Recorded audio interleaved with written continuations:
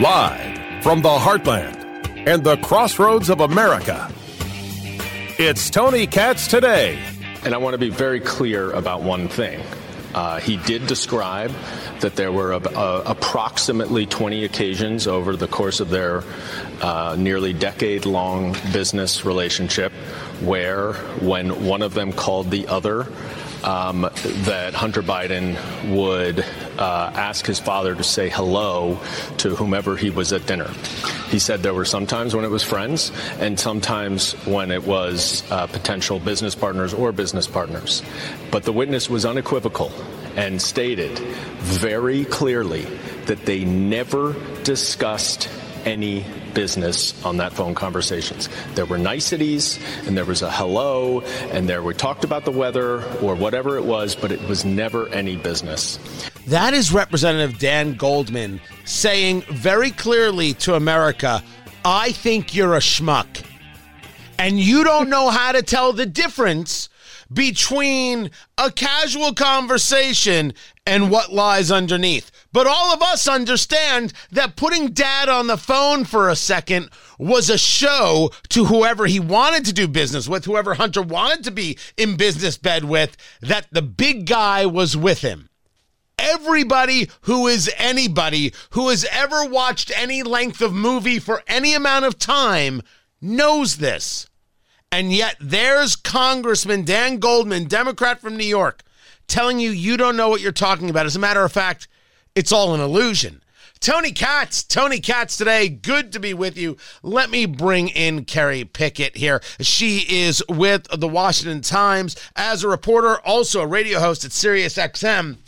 Kerry is one of the few people who's actually there when the thing happens. She's not reporting on the news. She's there as the news is breaking. And you were part of the gaggle, if you will, that nobody was talking about when Goldman made the illusion comment, which we will get to. You have the audio of, we'll play it.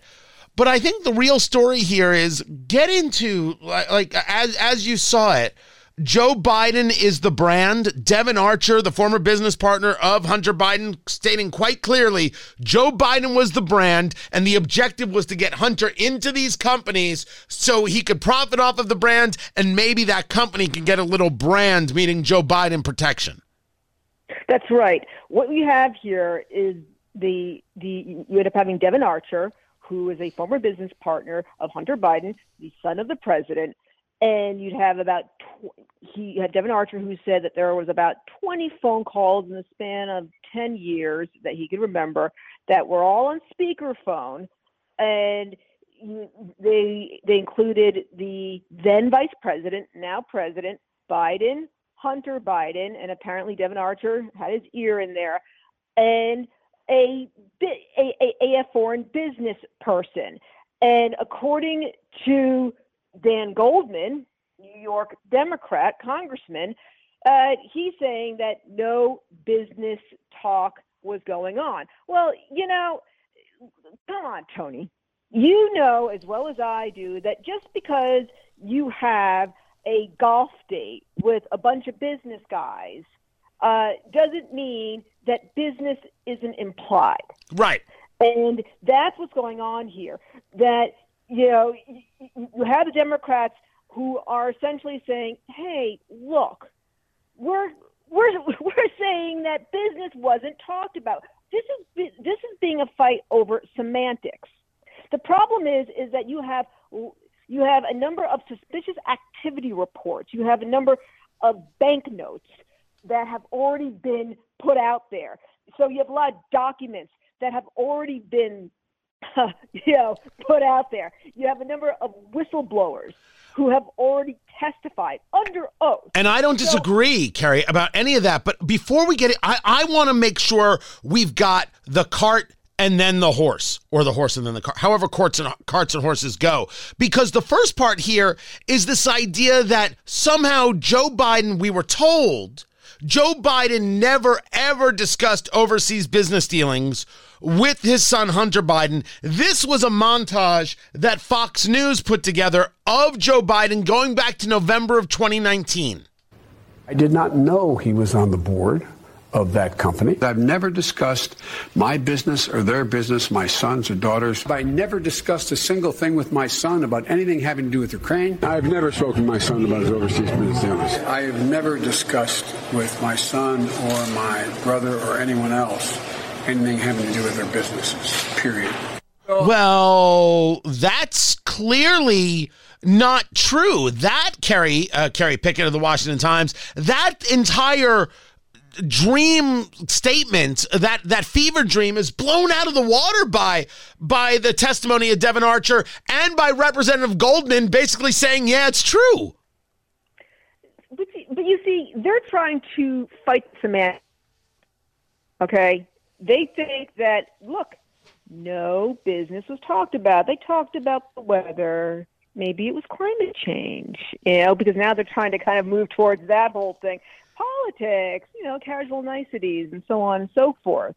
Look, you go to some country like Ukraine, Romania, China, and so on and so forth, and you have a crooked company out there. And you take a guy like Hunter Biden who says, hey, guess what? I can dial in my dad. Okay? Hey, Dad. Right. I'm going to introduce you to my friend over here, my business partner, and then Dad's going to go, hey, how you doing? And then, they may have some casual niceties, like it's sunny out here over in Paris. It's sunny out here over here at Cafe Milano. Wonderful. Thanks for talking to us, Dad, about nothing. Wink, wink, nod, nod. And then Dad gets off the phone, and then Hunter Biden says, see, I can call my dad whenever I want. See? That's exactly it. The argument being made by Goldman, and I don't know how Dan Goldman all of a sudden became the poster boy for this. What bet did he lose to be able to be this guy? The argument that he's making is we don't understand how the world works. We are supposed to somehow close our eyes to it.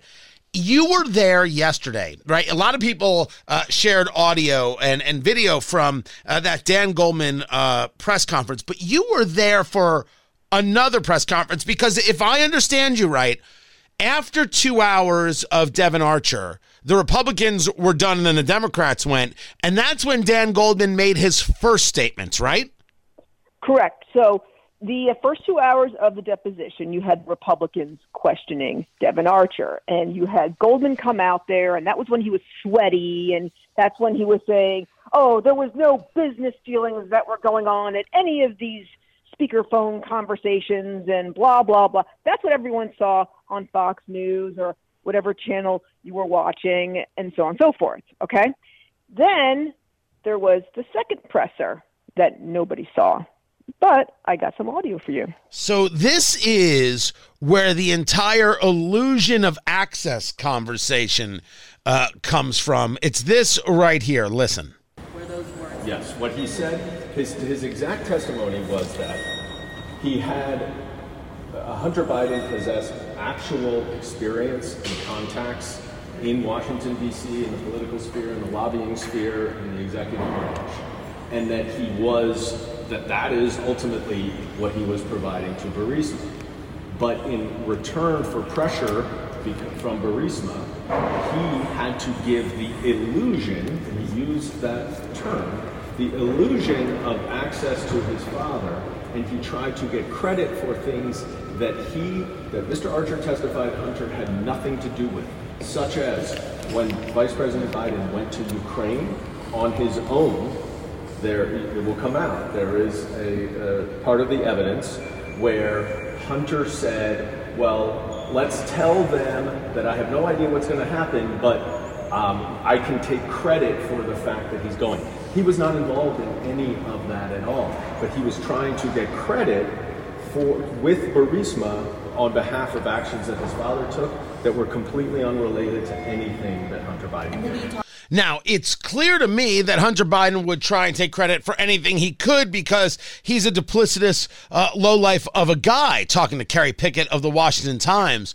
But what an argument to make that Devon Archer described it this way, so really it was Hunter just trying to create an illusion of access when every rational person is now asking, well, did they get the access? Right. You see, so basically, according to Mr. Goldman there, he's saying, oh, no, he was just creating an illusion of access. He was just being a big slime ball trying to trick Burisma, saying, oh, we're just dangling his powerful father out there, but he's really not going to give you access to his father, but we're not going to tell him that. Okay, well, that's fraud. Okay, number one. So either way, whether you're giving them access or not, you're still doing fraud, period, number one. But number two, you also have a situation here where the Democrats, once again, they're doing the semantics game where they're trying to say, well, you had Devin Archer who said that it was the illusion of access. Now, I said originally that Goldman came out after the GOP conference, after the GOP did the questioning, never mentioned illusion of access. Then when the Democrats did their questioning, i.e. just Dan Goldman, then the illusion of access term came out. So my question here is, it can go either way. Did Dan Goldman bring up the whole term illusion of access? And then did Devin Archer go, yes, it was an illusion of access? Or did Devin Archer bring up the term illusion of access? That's what I'm curious about, and we'll find out when the transcripts come out. One of the other things you did, you were discussing with me as we were getting ready for this, you had asked about Jonathan Lee, and I got to tell you, I follow the story. That name is escaping me. Who is Jonathan Lee in this conversation? Well, Jonathan Lee, he was a Chinese business associate who was headed up a Chinese energy company known as CEFC, and he met with Hunter Biden, and Hunter Biden introduced him to his father over in China. But they also talked with one another, once again, over the speakerphone. And according to Dan Goldman, once again, said, no business was talked about during that speakerphone conversation because it was one of those 20 calls over the 10 years. I mean, honestly, when you talk business, Tony, whether it's your radio business or other business that you have going on, side hustles, whatever, do you bring, one of your family members in seriously? Oh, there's some business I do with my family. But if I'm on a call with somebody and I've brought my father into the call, my father knows what's going on. That is so not even a debate as can be believed. Everybody who is anybody who has watched an episode of The Sopranos understands what has happened here. They fully understand it. But before we get into really some of the other things your article uncovers over there at the Washington Times, the piece, Devin Archer, Biden played power role for son's deals. Ex-partner says phone-ins part of influence peddling. I wanted to share this part, this conversation you had with Representative Dan Goldman about this guy, Jonathan Lee. Wait. Let me make a quick correction. Actually, Jonathan Lee, he was the CEO of investment of a fund known as BHR, not CEFC. Wanted to make a quick correction there. But this was all about that same dealing with the Chinese, correct? Correct. Okay, there we go. Congressman, one of those speakerphone conversations was phone calls including a dinner in Paris with a French energy company and in China with Jonathan Lee of BHR. So if you have Hunter Biden and then you have these particular business associates, foreign business associates involved in these phone calls, and then you have the president or the then vice president involved who are hearing these phone calls, wouldn't have been sort of an influence peddling situation going on there if all ears are on those speakerphones? I'm not sure I fully understand the connection that you're trying to draw. He did testify that, as I said, there were almost daily calls between Joe and Hunter Biden. The witness, Devin Archer, said that he had a 10-year relationship with Hunter Biden. During that 10-year relationship, he identified approximately 20 times when Hunter Biden put his father on speakerphone to say hello to whomever he was at dinner with. What about that Jonathan Lee phone call? And the same thing. That falls into the Jonathan Lee phone call as well? The Jonathan Lee phone call is one of those 20. So he doesn't want to admit that anything was in any way weird, strange, duplicitous, right, or problematic. Talking to Kerry Pickett of the Washington Times. Now let's get into some of the things, as you were leading into, where sources close to House oversight saying that the panel, you were talking about bank records. They say they've uncovered new bank records that connect the Bidens to foreign deals in Ukraine, Russia, and Kazakhstan. That's right. On a scale of 1 to they've got it cold, how much do you trust that they've got it? Oh, I think that you now have more of those bank records that are going to be released. And the problem here, though, Tony, is that you're going to have the reaction from the Democrats, as well as some of their allies. They're going to say, where's the evidence? Well, they're always going to say that. That's all they know how to say. I mean, look, there's already documents that are out there. They're going to, but here's the thing, is that you had President Trump, who was already first impeached for essentially wanting to look into this entire situation dealing with now President Biden and his son. This is what he was impeached for wanting to look into. And so, yeah, this is the biggest issue. And I think now that we're actually looking into it, now the Democrats are trying to figure out how exactly to respond to it. So here we are. Kerry Pickett is her name. You can check out the piece over at the Washington Times, WashingtonTimes.com. Kerry, always a pleasure to have you on the show. Guys, there's a lot more to get to. Keep it here. I'm Tony Katz.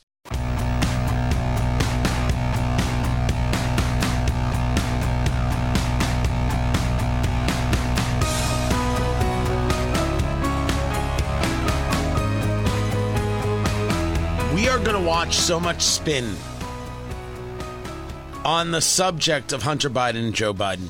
But I think it is imperative that we stop a conversation before it starts. Tony Katz today, always a pleasure, guys. One of the conversations that's going to come up is going to be that when a lot of these conversations where Hunter Biden had said something to Joe Biden got on the phone and the pleasantries. You see, this was a time when Joe Biden was dealing with his son, Beau, being ill and dying, and he wasn't at his best. Allow me, just for a moment, because I can only imagine losing a son is awful. I pray it never happens to me. I'm sorry it happened to my mother. If Joe Biden, and I've said this before, so I'm on the record on this, if Joe Biden wasn't capable of handling the job, Joe Biden should have resigned as vice president of the United States then and not run for president of the United States now. It is purposefully insulting to say to Americans, well, you can't be too hard on him. Look, you can't say he did anything wrong. Think of what was going on in his life. No. I'm going to think about what's going on in Americans' lives. What's happening to them? What was happening to them? And why is it the life of Joe Biden matters more than the lives of Americans? He chose to run for office, and he chose to aid and abet his son in a lot of questionable activities and clearly improper activities. Well, I can remain so absolutely horrified that he lost his son. Doesn't change the fact that things happen to Americans every day, and Joe Biden put himself in a place to be distracted. He should have resigned if he couldn't take it. Don't ever forget that. I'm Tony Katz.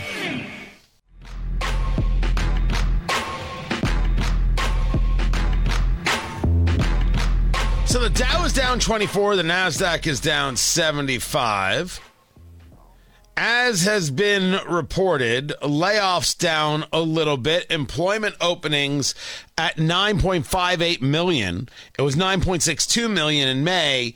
And this has people saying, ooh, this is good stuff. A slowing down economy means less pressures, means further reductions in inflation. Bidenomics is a dream, I tell you. My gosh, I just want to make sweet, sweet love to it. No, that's not it. Maybe a little too far, huh? Well, blame Wall Street. That wasn't me. I was just speaking like Wall Street does. It's totally on them. Tony Katz today. 833-GOT-TONY. 833-468-8669 is the number. 833-GOT-TONY. The economy, it would look, you would take a look, you'd see, inflation is cooling. And look, the job market is settling down. Everything is great. The quit rate has fallen by nearly 300,000 people, 0.2 percentage points. Allow me to share a story with you. It started with this story about a ship that's on fire. And the ship has cars on it.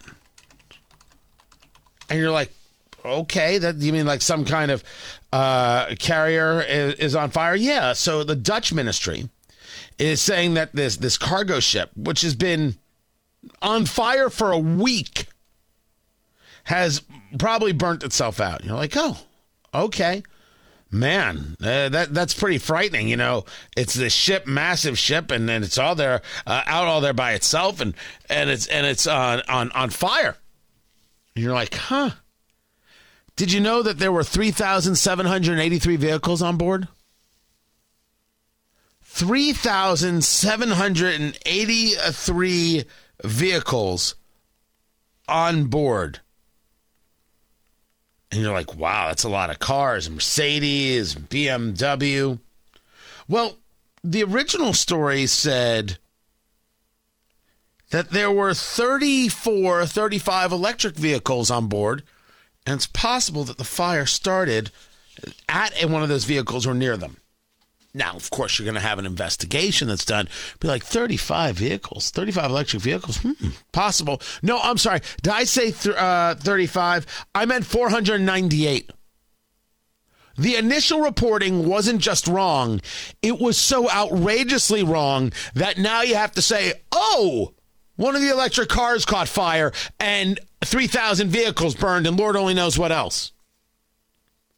We won't know until we have an investigation, right? You got to look at the thing. But the initial reporting of the electric vehicles so bad in today's world that one has to wonder whether or not you just made it up because you didn't want to seem as bad as it is. It's this idea of somehow, hey, maybe we can put that out there as the narrative and it'll blunt the other thing. The narrative is inflation is cooling. The narrative is, things are finally getting better. Over at CNET, the story goes that 86% of consumers said they would implement at least one money-saving tactic. Okay. I could see that. Some places that they have a tax holiday around back to school time, so everyone can better afford their things. And I think if you can cut taxes for a week, you can cut them for a year, you can cut them for a lifetime. Makes perfect sense to me. But one of the other things that was said was that 43% of back to school shoppers, this according to CNET Money, will leverage some form of financing to pay for supplies this year. 27% will use an existing credit card. 12% will open a new credit card for back-to-school shopping. Now, admittedly, in some places, back-to-school shopping is a new pair of shoes and some pens. For others, it's another laptop. So back-to-school shopping could mean different things to different people. But credit cards, I shared a story on my morning show yesterday about how credit cards and the interest rates are now over 20% on average, and small businesses are just getting abused by this. Ripped apart in the payments that they have to make. And you're like, why do small businesses use credit cards? And small business owners are like, you've never had a small business. It's tough. It's tough to find the financing. It's tough to find the dollars. It's tough to put all that together. That brings us to a 1-2 punch that you actually heard here first. A story we did about the credit crunch. A story we did about a grouping of used car dealers in the Southeast United States that had to shut down. And they had to shut down for a short while. They may still be shut down because they couldn't borrow money. What do you mean they couldn't borrow money? Well, the bank is the one that lends them the money so they can go to the auction and other places and purchase cars to then sell to customers. Right? That's the model. The bank that normally lends them the money was saying, nah, we're not lending you this money. We're not giving you this money. Why? Because there was serious concerns that the people buying the car, you and me, would have the ability to pay it back. So, in order to get the money, you have to pay a much higher interest rate, which means the price of the car would go up, which means it's tougher for the person buying the car to pay it back. Therefore, we're not even giving you the loan. Car and Driver reports that the Federal Reserve states that overall rejection for auto loans was 14.2%, the highest level since the Fed started actually categorizing and collecting this data back in 2013. 14.2% of people who apply for an auto loan are declined. They don't have the credit. Their credit is already extended, and they're paying 20% interest. They can't even open another card. So now, 1.5 out of every 10 people in the door can't buy the car. Makes you wonder the kinds of supplies and inventory the car dealerships have, or need to have, or are considering having.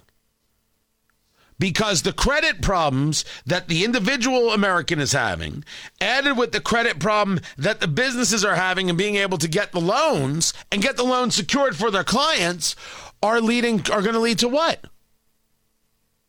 You think that leads to cooling inflation? You think that leads to an empowered electorate that feels that the economy is doing them well? CNBC reporting. Banks say the conditions for loans are going to keep getting tougher. Not that they have hit their peak, that the future is tougher.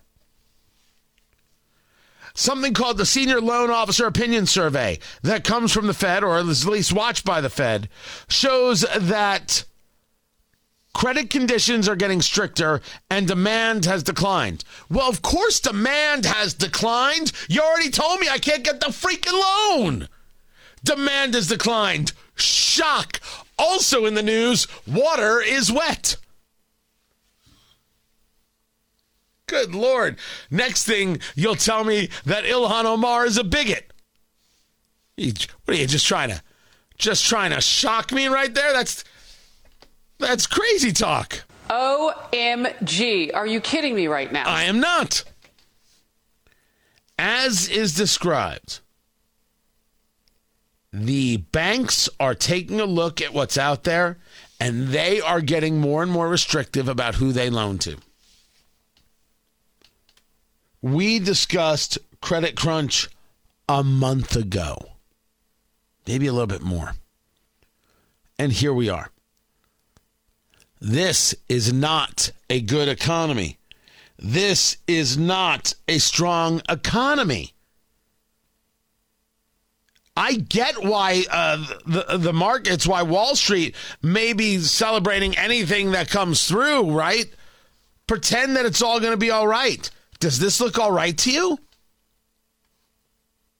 Does this look like it has value?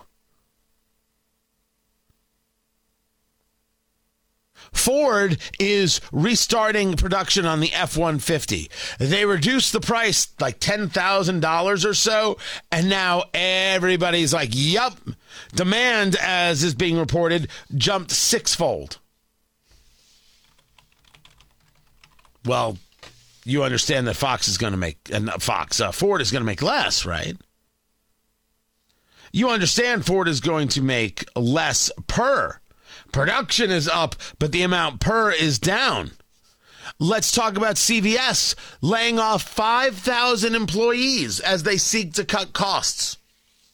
I assume all these employees will be in San Francisco because, well, everybody's stealing from those stores anyway.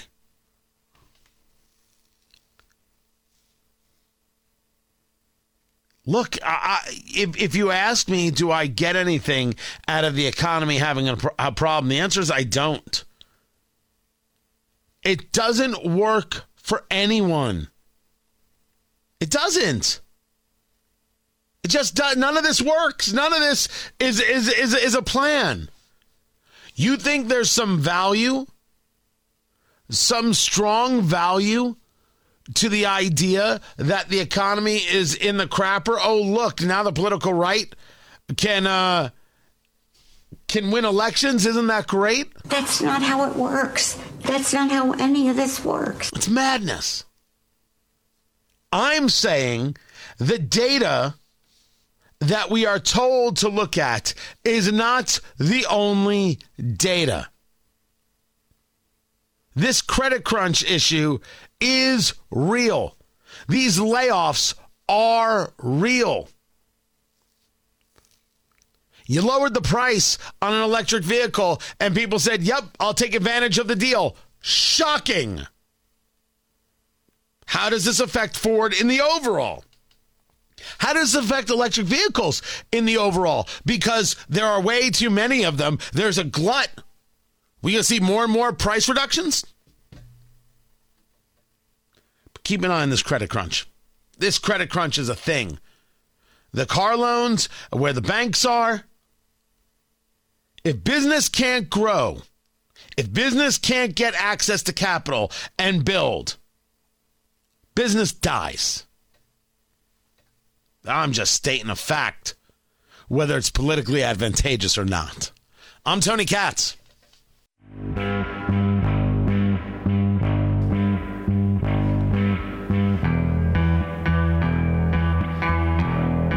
You know, I spend a lot of my time reading. Oh gosh, not for pleasure. You know, it's not like I'm reading some work of fiction or even letters to Penthouse Forum. No.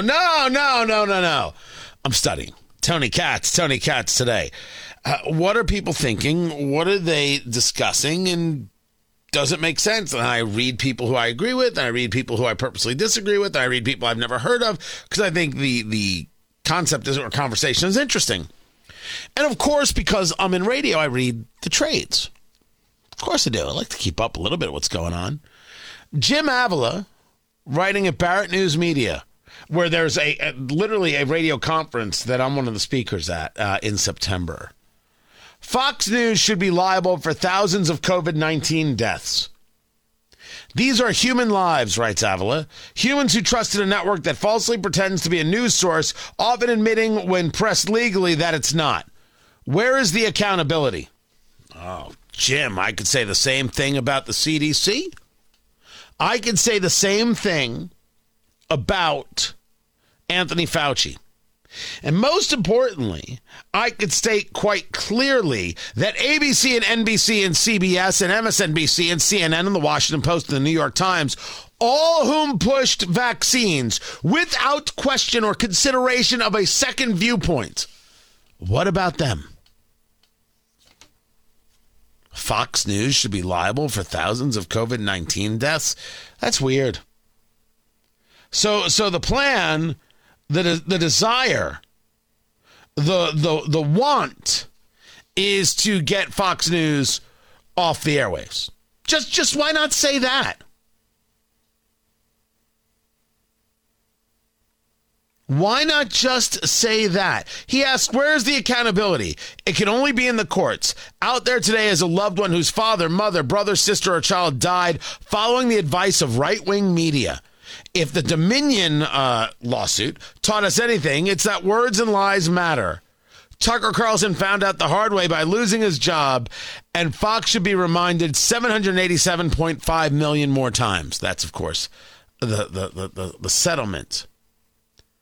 My gosh, this is an outrageously weak argument. Where is the accountability? Where is the accountability for everyone who died from the vaccine? Where is the accountability for every mother and father and grandparent who died alone and afraid because some hospital or nursing home wouldn't let their spouse of 57 years in the building for fear of spread of COVID?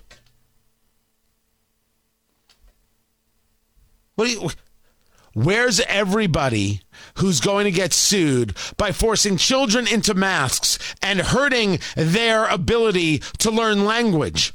Where are the lawsuits against Randy Weingarten and the American Federation of Teachers for all of the children who had their education screwed by adults who were more interested in fear-mongering than they were in the future? With all due respect, Jim Avila, this is cheap. What? You had some column inches to fill? I don't mind Barrett News Media printing the thing. They've got a contributor. This is what they wanted to write about. Let people talk about it. And if you were looking for something that was going to be controversial, well, there you go.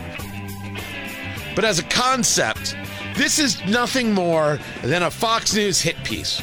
Lazy, boring, cheap. My God, Jim. That's how you want to be known? Only took me 3 minutes to rip the whole thing apart. I'm Tony Katz.